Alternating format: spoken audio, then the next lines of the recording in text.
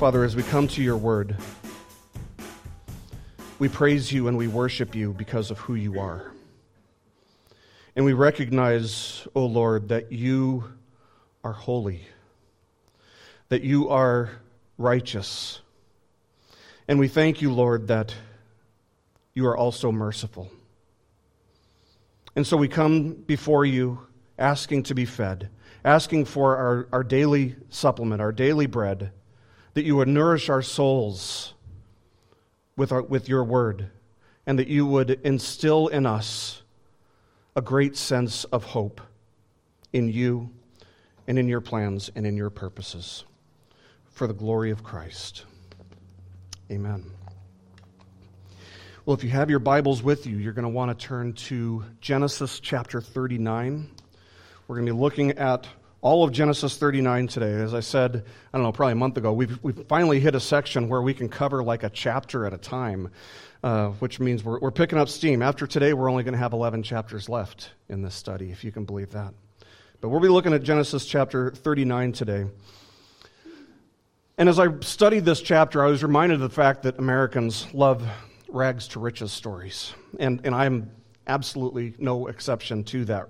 And I think that the reason that we love stories like this, rags to riches stories, is because they kind of epitomize, in a sense, what we might call the American dream, which is that if you work hard, the sky is the limit. According to Wikipedia, when you look up rags to riches, this is what it says, quote, "Rags to riches refers to any situation in which a person rises from poverty to wealth, and in some cases from absolute obscurity to heights of fame, sometimes instantly. This is a common archetype in literature and popular culture. For example, the writings of Horatio Alger Jr." End quote. Now, if you have never heard of this guy, Horatio Alger Jr. wrote books that were primarily aimed at young men, teenage boys in the late 19th century, and a lot of the stories that he wrote were about young men or boys who started off in obscurity and poverty and who worked their way to prosperity through hard work and virtuous living. And considering that it is now the month of March, which means it's time for March Madness, those of you who enjoy college basketball have a different term for it. You call it a Cinderella story, right? Everybody's heard of a Cinderella story. We love those stories. We love stories in which the underdog comes out on top. I mean, I know I do. When a 16 seed beats a 1 seed, which almost never happens. I think it's happened a couple times during my life, but it almost never happens. But that's exciting, and it's big news because it's almost unheard of. But the story of Joseph is a little bit different. In fact, it's the opposite of a rags to riches story, at least at this point. We saw a couple chapters ago that Joseph was a very energetic, often bright, not always, a very lively young man who was the favorite son of a very wealthy and influential, powerful man, that being Jacob. And it seemed that at 17 years of age, which is how old the text told us he was, at 17 years of age, the future for Joseph was bright, and the sky was the limit for somebody like him. But he was also kind of naive and prideful, which caused him to sometimes be a little bit foolish, right? You remember what he did? God gave him 2 dreams in which he was exalted, and his brothers and family members were all humbled. They bowed before him. And he was more than eager to go and share the content of these dreams with his brothers and with his father and mother. It wasn't the wisest thing to do because they understood what those dreams were saying. They were images of Joseph being exalted above them and them being humbled. And so the hatred that his brothers had toward him just simmered and built up and built up. And when they learned about how Joseph was his favorite son, how he'd been given this coat of many colors, Jacob sends him to go and attend to his brothers who were working out in the fields by Shechem with the livestock. And the hatred that his brothers had for him just hit a boiling point finally, and they decided to murder him. But then Judah comes up with the idea, instead of selling him, because they profit nothing if they just shed his blood, but they could profit by selling him to some people who were passing by, some merchants who were heading down to Egypt. And so with that, Joseph went from riches to rags. And chapter 37 ended with these words. It said, "Meanwhile, the Midianites had sold him in Egypt to Potiphar, an officer of Pharaoh, the captain of the guard." So last week we looked at chapter 38, which is one of the more explicit, one of the more disturbing chapters in Genesis, but it's also a story that's filled with grace. Because Judah, who is this wretched sinner, ends up making a turning point in his life. It's the story of Judah and Tamar. Last week we actually had more people missing than present, so I would strongly encourage you to get online and to get caught up. Listen to that lesson.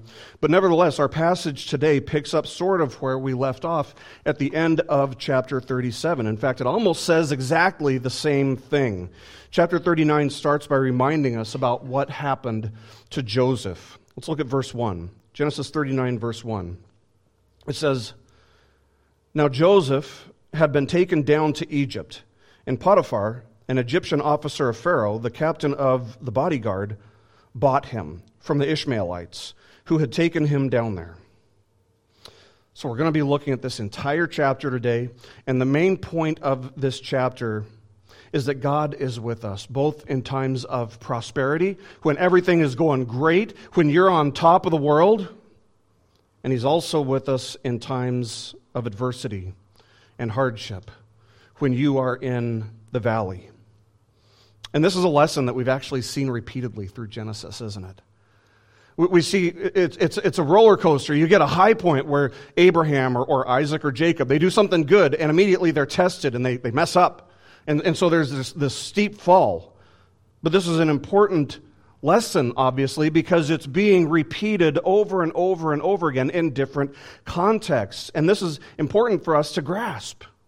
Because as science has actually come to understand the brain and the way it functions and the way we learn and the way that we take the information that we've learned and apply it,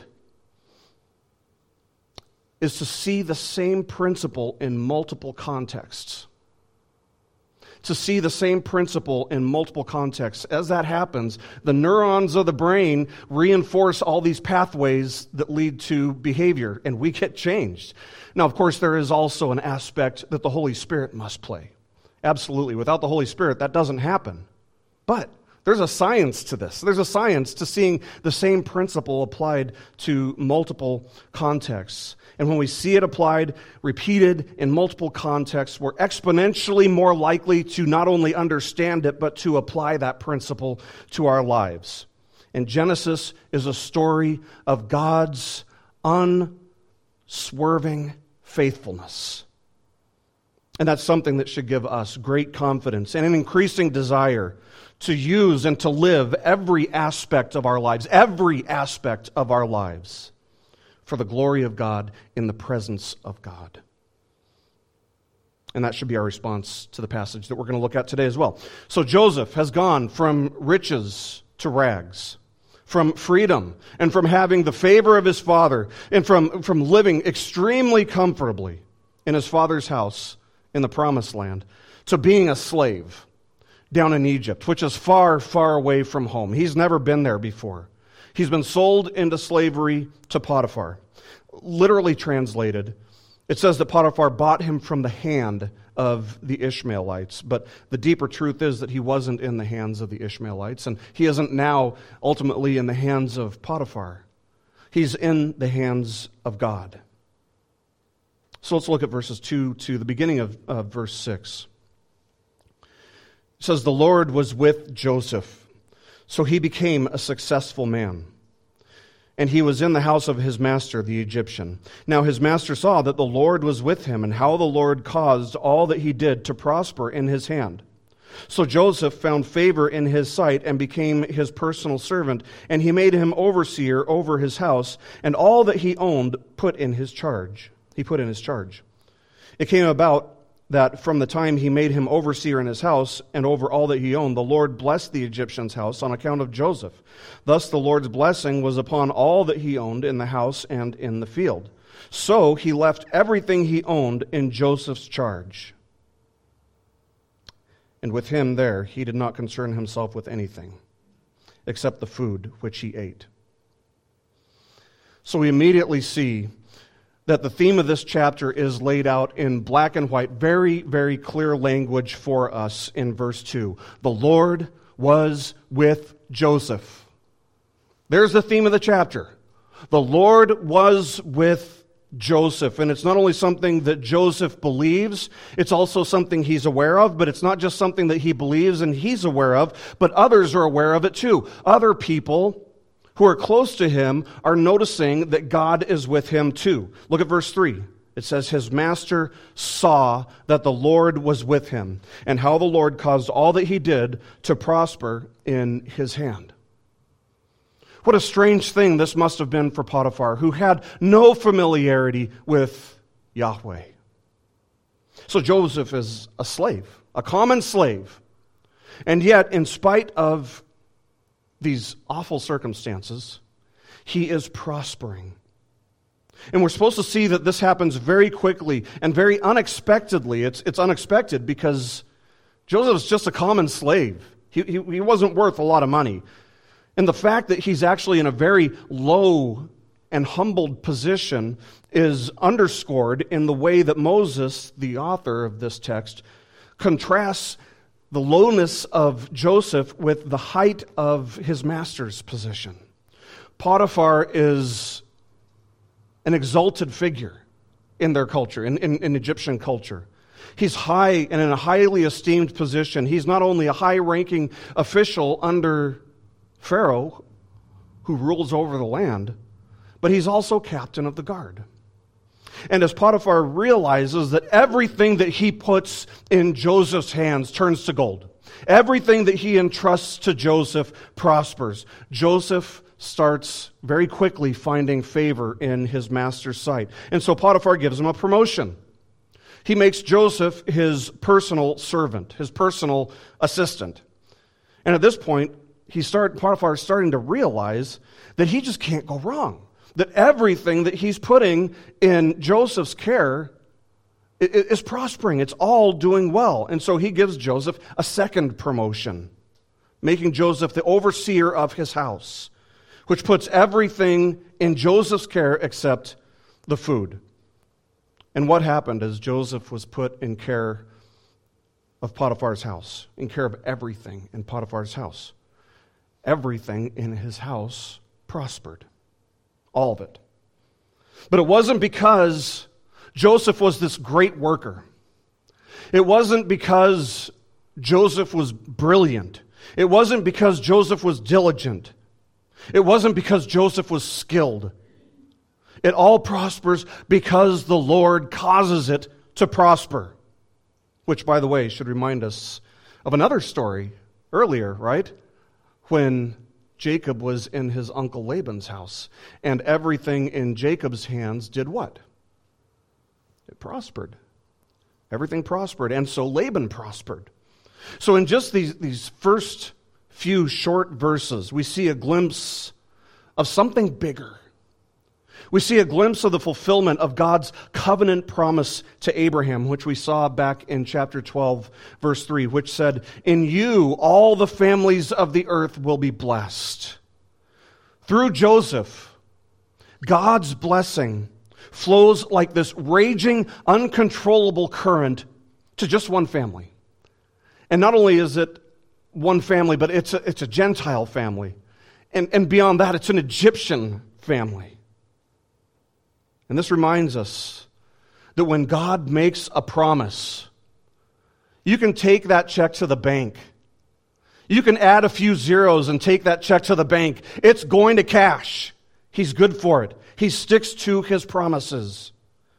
Of course, the ultimate fulfillment of this covenant promise to bless all the families of the earth is found in Christ Jesus, who Paul says in Galatians, redeemed us from the curse of the law, having become a curse for us, in order that in Christ Jesus the blessing of Abraham might come to the Gentiles, so that we would receive the promise of the Spirit through faith. That's the ultimate fulfillment of the Abrahamic covenant. So we're told that Potiphar has put everything except the food in Joseph's hand. Literally translated, that's what it says, in his hand. The text will say in his charge, it's in his hand. And it's kind of significant. It's one of those things that I think the translators may have overlooked, because in somebody's hand is a theme, a subtle theme in this chapter.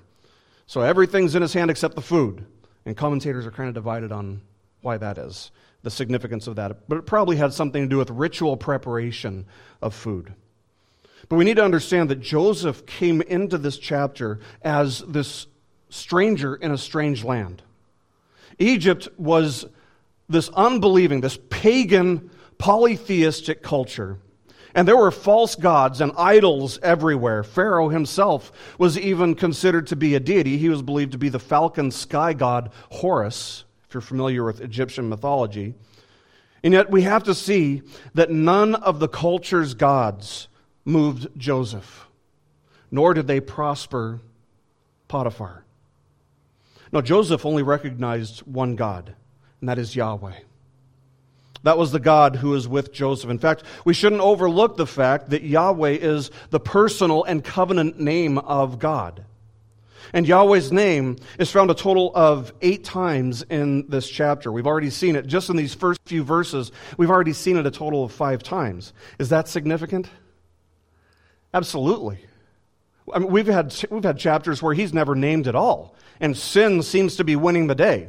Of course, it never is. God is always working behind the scenes. But nevertheless, the fact that we see his name, Yahweh's name, so many times, his covenant name, is supposed to be a reminder for us. This is a fulfillment of the covenant. This is God's faithfulness being put on display. So it's huge that Moses would be reminding us of God's covenant promises and his faithfulness. But think about Joseph's circumstances. From a human perspective, it would have looked like God was absolutely nowhere to be found. In fact, from Joseph's perspective, it may have been tempting to see things like that.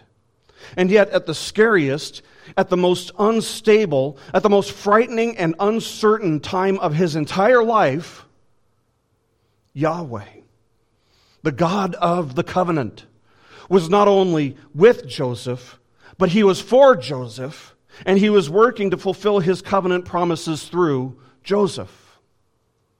From a human perspective, Joseph appears to be alone, but we know better. We know better, right? He's not alone. We're told that the Lord was with him. And the God who was with him and for him was demonstrating his power and his sovereign authority by prospering everything in Potiphar's house that Joseph was entrusted with. So Joseph has gone from riches to rags and kind of back to riches again. Not that he's really rich, because none of what he owns belongs to him, but he's at least living in this luxurious place under somebody who is prospering. He's living a comfortable life again. He's living a luxurious life again. Now, before we continue, I want to make one thing very clear. This passage, this chapter, this book, this Bible does not teach that if you are in Christ, you will prosper materially. It doesn't say that. This passage does not say that. This passage does not imply it. But I can see how somebody could pull it out of a text like this. How? By confusing description with prescription.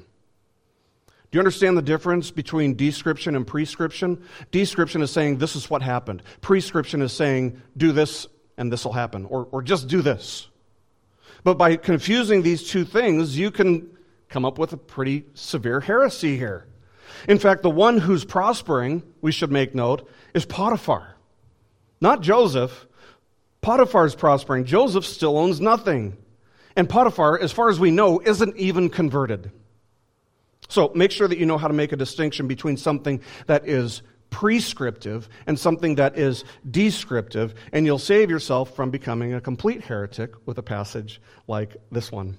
So if anything, see this passage in light of a passage like Colossians chapter 3, verses 23 and 24, where Paul says this. He says, "Whatever you do, do your work heartily, as for the Lord rather than for men, knowing that from the Lord you will receive the reward of the inheritance. It is the Lord Christ whom you serve."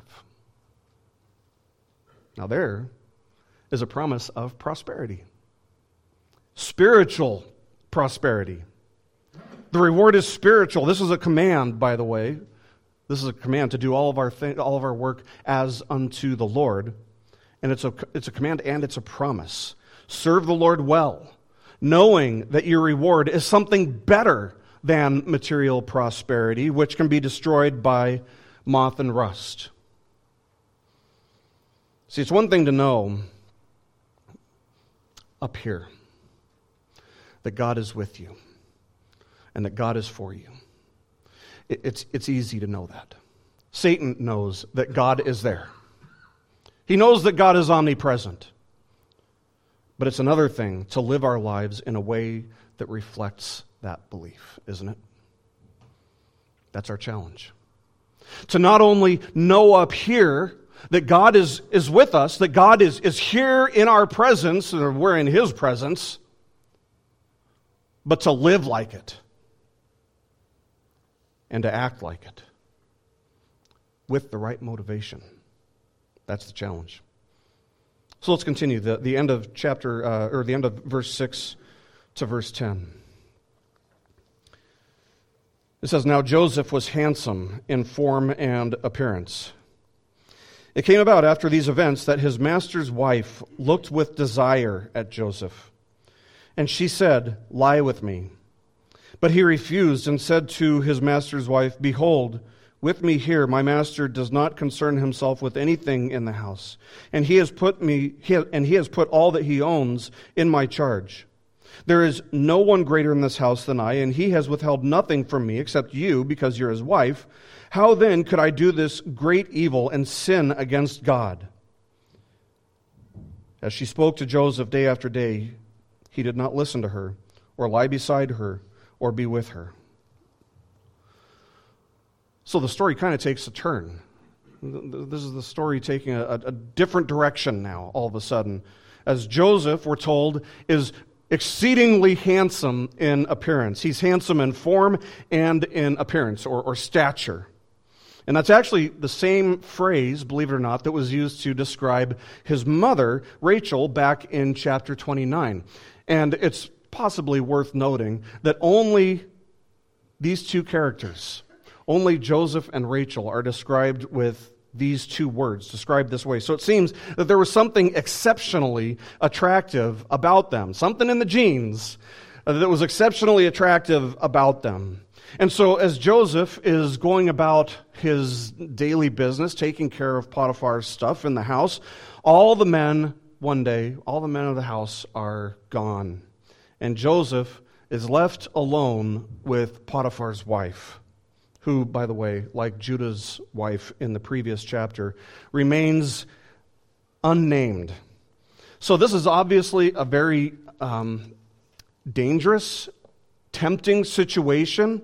You know, here's Joseph standing tall in his Egyptian tunic. It's displaying the breadth of his shoulders and the slimness of his waist and the muscles in his arms and all that tan he had from working outside. I mean, he was the whole package. And on top of that, we know that Joseph was 17, maybe 18. At the oldest, he was 19, based on what we were told about his age just a couple chapters ago and how quickly this is all progressing. But if there's one thing that we know about young men in that age range, it's that their hormones are going absolutely crazy. And all the men in the house said, "Amen," right? We know it. It's true. Physiologically, we're going crazy in that stage. And when you mix all of that with a woman whose husband is almost never home and who is probably feeling somewhat lonely, it turns out to be kind of a recipe for disaster. So in verse 7, she gives him a command. She says, "Lie with me." We all know what that means, right? She's not asking him to twist the truth. She's asking him to engage in an illicit encounter with her. And we need to understand that this is not a request. She's not asking him. She's telling him. It's a command. It's an indecent proposal, and it's an issue of power. It's an issue of authority for her, rather than an issue of love. So it's a command also that Joseph technically doesn't have the right to refuse to comply with, because he's a slave. She's over him. So he doesn't have the right to refuse. This is his master's wife. But Joseph refuses to go along with it. He refuses to comply with her command. And he appeals to three things. First, he appeals to the trust that's been placed in him. Look at verse 8. He says, "My master does not concern himself with anything in the house, and he has put all that he owns in my charge." He's appealing to the trust that's been placed in him. And this is exceptional wisdom for a young man whose hormones are raging and who's away in a far land. I mean, how many of you know that it takes 1 second to lose somebody's trust, and it can take years to earn it back if you're able to earn it back at all? Second, he appeals to the loyalty that he has for his master, Potiphar. Look at verse 9. He says, "There's no one greater in the house than I, and he," Potiphar, "has withheld nothing from me except you, because you're his wife." So he knows that to obey his master's wife would actually be to disobey what his master would have him do. So he's loyal to Potiphar. But more important than his loyalty to Potiphar was his loyalty to the Lord,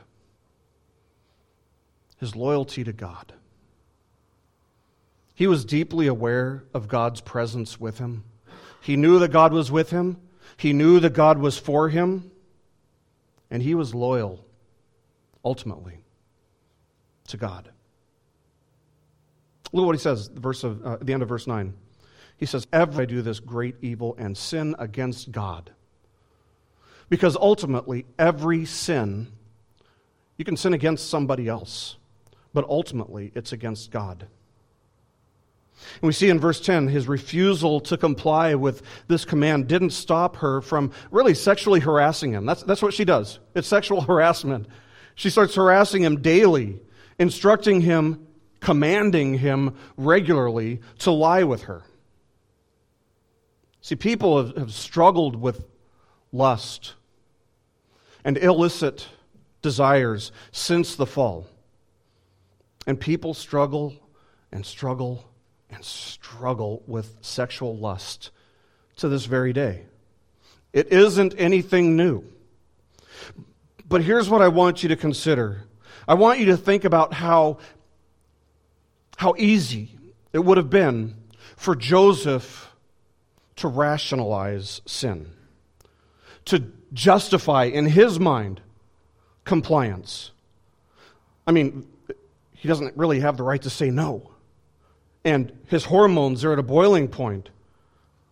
Sexual promiscuity has always been an element of slave culture, so it wouldn't be uncommon. One commentator says, quote, "Joseph had every reason to be angry, bitter, resentful, cynical, fearful, self-serving, and self-pitying. Joseph had every reason to find fleeting solace in an illicit embrace." End quote. He could have tried to rationalize it. He could have tried to justify it. He could have just played the victim card. And besides, nobody back home would have known that he did this. But God would know. And he knew that God would know. And that should be enough to dissuade anyone from participating. So here's what we need to see. Joseph knows that God has not abandoned him, despite appearances, despite the fact that even from Joseph's perspective, it looks like he has just been left to the wolves. He knows he's not alone. He knows that God has not abandoned him. And isn't that strange? I mean, when you think of all the things that he's been through, don't you think that Satan has been sitting there whispering in his ear, trying to tempt him to believe that that God has abandoned him? I'm positive that he has, because that's the way he operates. But Satan is a liar. He's the father of lies. Joseph does not budge from his belief, from his conviction that God is with him. After all, if God wasn't there with him in this distant land, God would never even know if Joseph would have engaged in this indecent proposal. But Joseph knows that God is still with him. And so, this is the important part. He acts accordingly. He acts accordingly because it's one thing to know that God is with us. It's another thing to live our lives in light of that fact. I'm convinced that this is actually one of the most vital, the most important keys that you can possibly have to overcoming sin in your life. For example, when you use salty language, and you know what I'm talking about. It might even be stuff that they say on TV, but it's still salty. Whether you're at work or whether you're with friends or wherever you are, it's ultimately because you either don't know that God is there with you or you don't care that God is there with you. It's one of those two. There are no other options.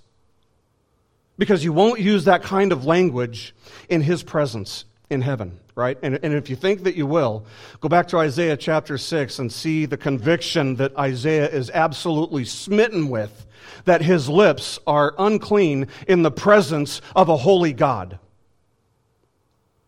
If you look at porn, it's the same thing.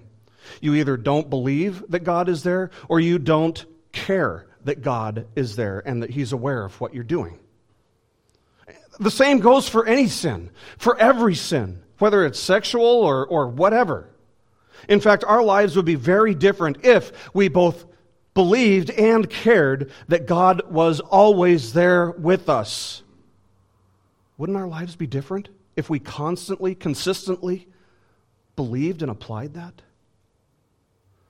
Because the greatest deterrent to sin is an understanding and a concern for the fact that God hates sin. And knowing that God is aware of every sin that even crosses our minds. Joseph believed this, and he acted accordingly. He lived by this principle. Paul says this to the church in Corinth. He says, quote, "Do you not know that the unrighteous will not inherit the kingdom of God?" It's kind of scary. He goes on. He says, "Do not be deceived. Neither fornicators, nor idolaters, nor adulterers, nor effeminate, nor homosexuals, nor thieves, nor the covetous, nor drunkards, nor revilers, nor swindlers will inherit the kingdom of God." That's scary. 1 Corinthians chapter 6, verses 9 and 10. How many of you could choose one or more of these words to describe something that you've done in your life?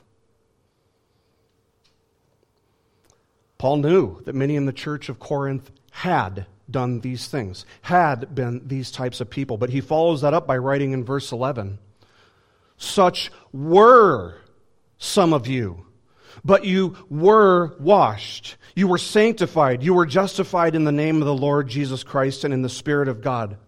So implied in this is the fact that there has been a change in their lives. They were these things, we were these things, but now there's been a change. They once practiced these things, but the grace of God invaded their lives. We once were these things, but the grace of God has invaded our lives. Once they did these things, once we did these things without worrying about offending God. But one of the greatest reasons for a person to start questioning their salvation is if they just don't care anymore if they offend God. And so they go on sinning without any hint of restraint or self-control. Which is one of the fruit of the Spirit, by the way, self-control. Now, it would be really easy to preach a very moralistic message here. In fact, a lot of people do. You know what moralism is? Everybody know what moralism is? Moralism is to say, don't do X. Don't do that because I said so. Don't do this because you are in my house. Don't do this because it's bad. That's moralism. You know what moralism doesn't deal with? It doesn't deal with our desires. It doesn't deal with the root of our actions, does it? It completely totally neglects the sinful desires that lead to sinful actions. The answer is not just don't do this because I said so. That's one way to do it, and you might accomplish what you're trying to accomplish. But it doesn't deal with desires. The answer is to desire and to love and trust God more than we desire the pleasure that X, whatever it may be, would give us. When sin is lying to you that it's going to give you more pleasure than God will, you have to find a greater promise, a greater desire for God. And you have to see that that promise that X, whatever it may be, is giving is a lie. See, our nature is to pursue what we desire the most at any given moment, even when nobody is looking. And that's what integrity is all about. What do you do when nobody's looking?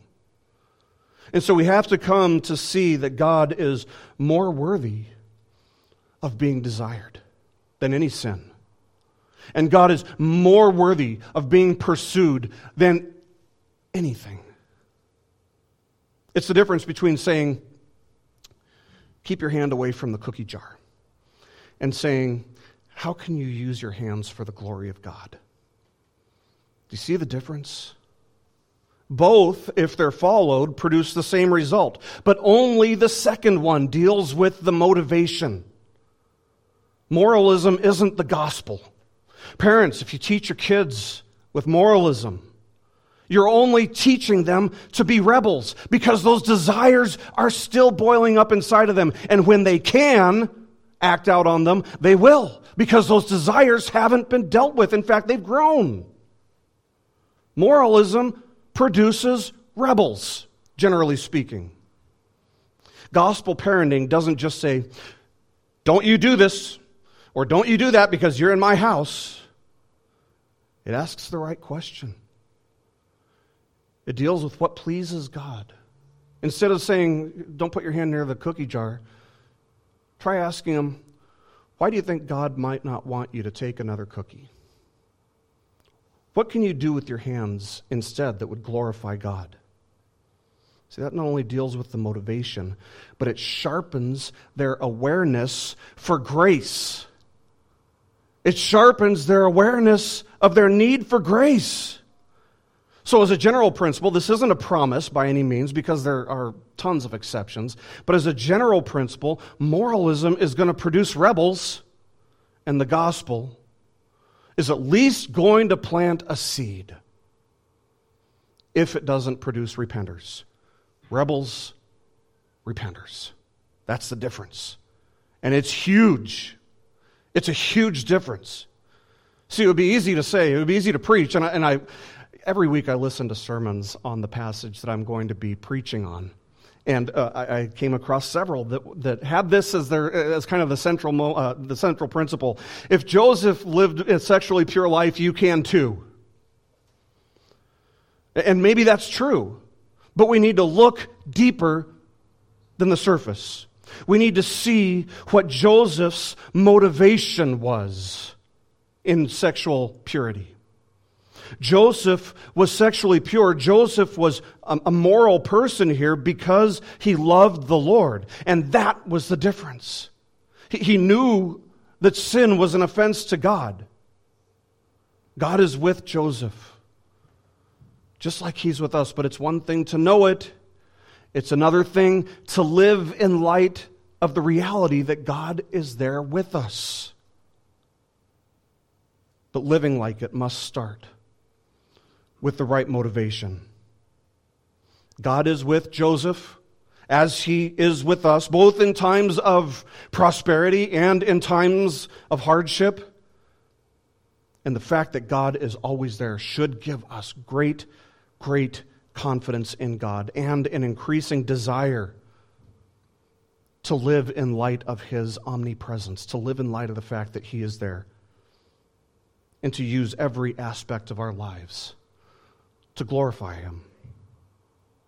And that's what Joseph is doing.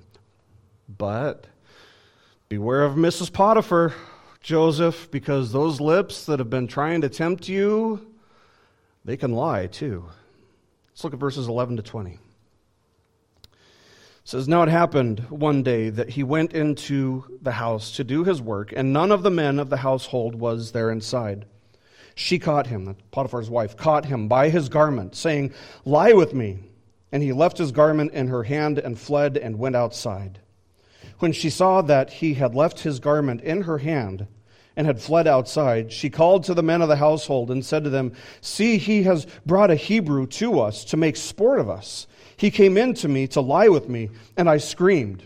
When he heard that I raised my voice and screamed, he left his garment beside me and fled and went outside.' So she left his garment beside her until his master came home. Then she spoke to him with these words, 'The Hebrew slave whom you brought to us came in to me to make sport of me. And I raised my voice and screamed. He left his garment beside me and fled outside.' Now when his master heard the words of his wife, which she spoke to him, saying, 'This is what your slave did to me,' his anger burned. So Joseph's master took him and put him into the jail, the place where the king's prisoners were confined. And he was there in the jail." So eventually, this is something that's been going on regularly, and eventually the day comes when once again Joseph is alone in the house with Potiphar's wife, and she takes matters into her own hands. Literally, right? She grabs him by the tunic, commanding him once again to lie with her. But this time, she's not giving up. It's violent. There's a struggle that ensues here, because he has to struggle to get out of his tunic, and so it ends up being in her hand. Like I said, it's kind of a theme throughout this chapter. So he hightails it out of there, and it's his only option is to hightail it out of there. But in doing so, he leaves his tunic behind. So again, note the irony of the garment being left in her hand. And this is Mrs. Potiphar's chance to make sure that she doesn't get in trouble. After all, Joseph could report her, right? I mean, what if he says something? What if he says something to another slave and word spreads? What if he says something to Potiphar? But she beats him to the punch. And she calls in the men of the household who are around, who had been working outside, and she uses an ethnic slur, claiming that Potiphar had brought in this Hebrew slave of all people, this Hebrew, to make sport of them. That is, to mock them. And then let's count all the lies. He came in to me to lie with me, lie number 1. And I screamed, lie number 2. When he heard that I raised my voice and screamed, lie number 3. He left his garment beside me, lie number 4, and fled and went outside. Okay, so this is based on a true story. That part is true. He went outside. He fled. And apparently he ran far, far away, because by the time Potiphar comes home, he's still gone. By the way, isn't it ironic? Interesting that the coat of many colors was used to deceive Jacob into thinking that Joseph was dead, and now another garment is being used to falsely accuse him of something. Look at verse 17. Potiphar himself finally comes home, end of the day we can assume, and note how she starts twisting the details, which isn't terribly surprising. First, she accuses Potiphar. It's the one that you brought in, right? It's his fault that this happened, which is supposed to and does elicit an angry response and a strong emotional response from him. Then she adds the word slave.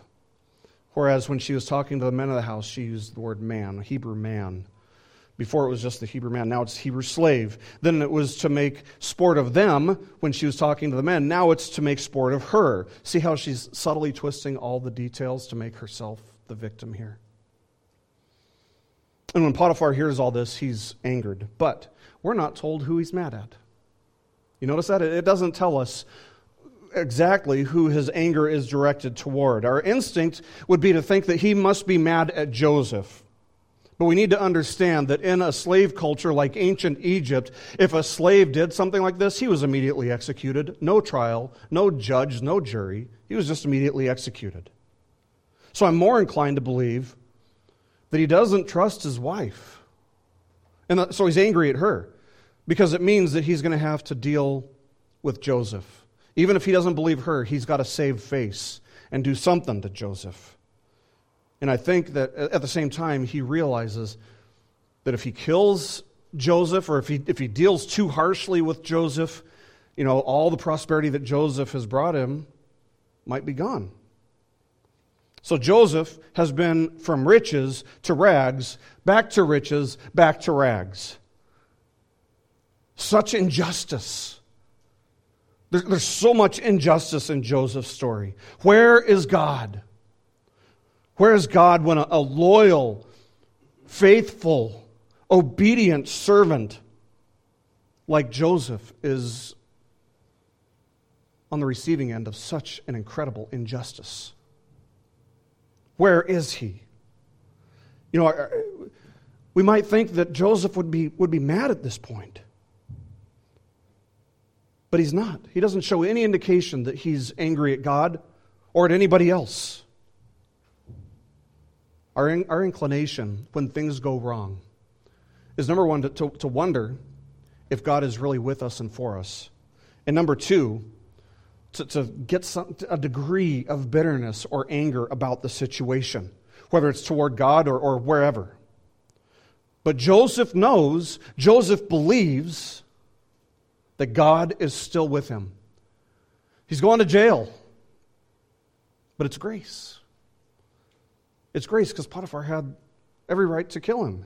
If it was true, God was still with Joseph. And if he wasn't, Joseph would have been executed. But now Joseph is in jail, and guess what? That is exactly where God wants him to be. How do you know that? Because he's there. Because if God didn't want him to be there, he wouldn't be there. Because while it seems like Joseph is coming in for a crash landing, God is actually working Joseph into a higher position. Besides, now Joseph's in the perfect place to start a prison ministry, right? But we have to see that God is with Joseph, and God is for Joseph, just as he is with us and for us, both in times of prosperity, when everything is great, when our health is great, when our finances are great, and he's with us in hardship. And that should give us great faith in God. Great faith in God, great confidence in God, and an increasing desire to live our lives in his presence for his glory. Let's continue. Verses 21 to 23. It says, "But the Lord was with Joseph and extended kindness to him and gave him favor in the sight of the chief jailer. The chief jailer committed to Joseph's charge all the prisoners who were in the jail, so that whatever was done there, he was responsible for it. The chief jailer did not supervise anything under Joseph's charge, because the Lord was with him. And whatever he did, the Lord made to prosper." So one of the things you do when you're reading the Bible is you look for phrases that get repeated. Look at each repetition as one underline. And if you were to do that with this chapter, you'd see God is with Joseph underlined how many times? Multiple times. Don't miss this fact right here. God is with Joseph no matter what it looks like on the surface. So we were told at the beginning of this chapter that God was with Joseph, and we're told that he's still with Joseph now at the end of the chapter. In prosperity, God was there and for Joseph. In affliction, God was there and for Joseph. And because God was with him, Joseph starts prospering and even earning favor in jail, of all places. And Joseph isn't angry. Joseph never complains because he believes and he does not doubt that God is with him and that God is for him. It wasn't Joseph's hard work. It wasn't his determination. It wasn't even his moral uprightness or his skill that caused him to prosper and to earn favor. No, the chapter ends underscoring the fact that we cannot miss that whatever he did, the Lord made to prosper. It was all God's doing. It was grace. But we have to see that Joseph, while he is a great person, no doubt, he's still a sinner. He did sin. And his life actually points to something else. Joseph is a typology. He's a real person. But his life is a foreshadowing of a greater Savior who is to come. Joseph went from the comfort of his father's house to a lowly position in an evil land. And Jesus went from the comfort of his heavenly throne with the Father to a lowly position on earth, being born in a manger. As the grace of God was upon Joseph, Luke 2:40 tells us of Jesus when he was young. The child continued to grow and become strong, increasing in wisdom, and the grace of God was upon him. As Joseph was a blessing to one family, Jesus would be the fulfillment of God's promise to bless all the families of the earth. As Joseph was tempted to sin and yet refused, Jesus was tempted in every way, in all things, just as we are, yet was without sin. As Joseph was silent when he was falsely accused, so too Jesus was silent when he was falsely accused. And as Joseph was sent to prison despite his innocence, so too Jesus was punished despite his innocence with death. This story, by the way, would have brought up memories for the Israelites who were rescued from Egypt. They would have identified with Joseph, and they would have been reassured that God was with them, whether in prosperity or adversity. And while there are all these parallels between Joseph and Jesus, just in this chapter, we need to see that God never forsook Joseph in any stage of his adversity. And yet Jesus, at the height of his suffering on the cross, cried out, my God, why have you forsaken me?"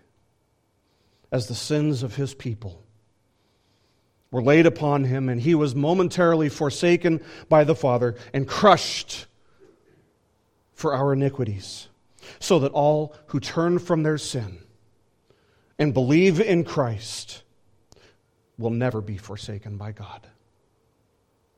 Never. And so with that in mind, grasp this promise in your hand and don't let go. That Christ has promised us, I am with you always, even to the end of the age. May our response to such unmerited, incredible grace and assurance be an increasing desire to not only know that God is with us, but to live like it, to bring every aspect of our lives under His authority, and to use every aspect of our lives to bring Him glory. Let's pray.